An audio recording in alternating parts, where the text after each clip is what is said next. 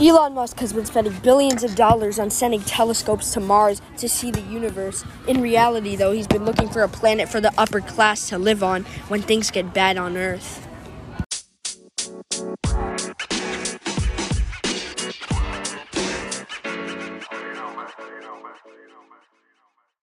Hello, everyone. This is the Cobominous Experience, and I'm here with my good friends Bob and David. Hello. Hello, guys. So how do you feel about this? Donald, this is crazy. If they do find a planet, Elon Musk will be the ruler.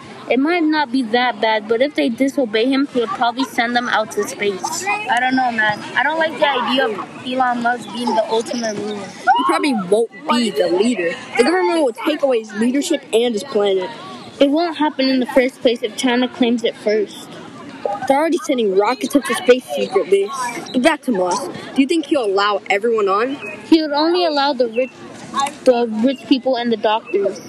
Yeah, he only let about 1 billion people. Musk does not have all the power. How would they get all that energy to fly that long distance? They could use water, gas, and solar power. Elon has just released an update on the Starship. I think it will get us to whatever planet he wants. And you know why he just released that update. He knows that the world will end soon, so he releases an update on his fastest ship. But putting 1 billion people on a spaceship will most definitely make it fail. So he'll probably have to send up that people that are very light, or he'll have to make multiple ships. But my question is, who will save us in the end of the world? The Lord or Elon Musk?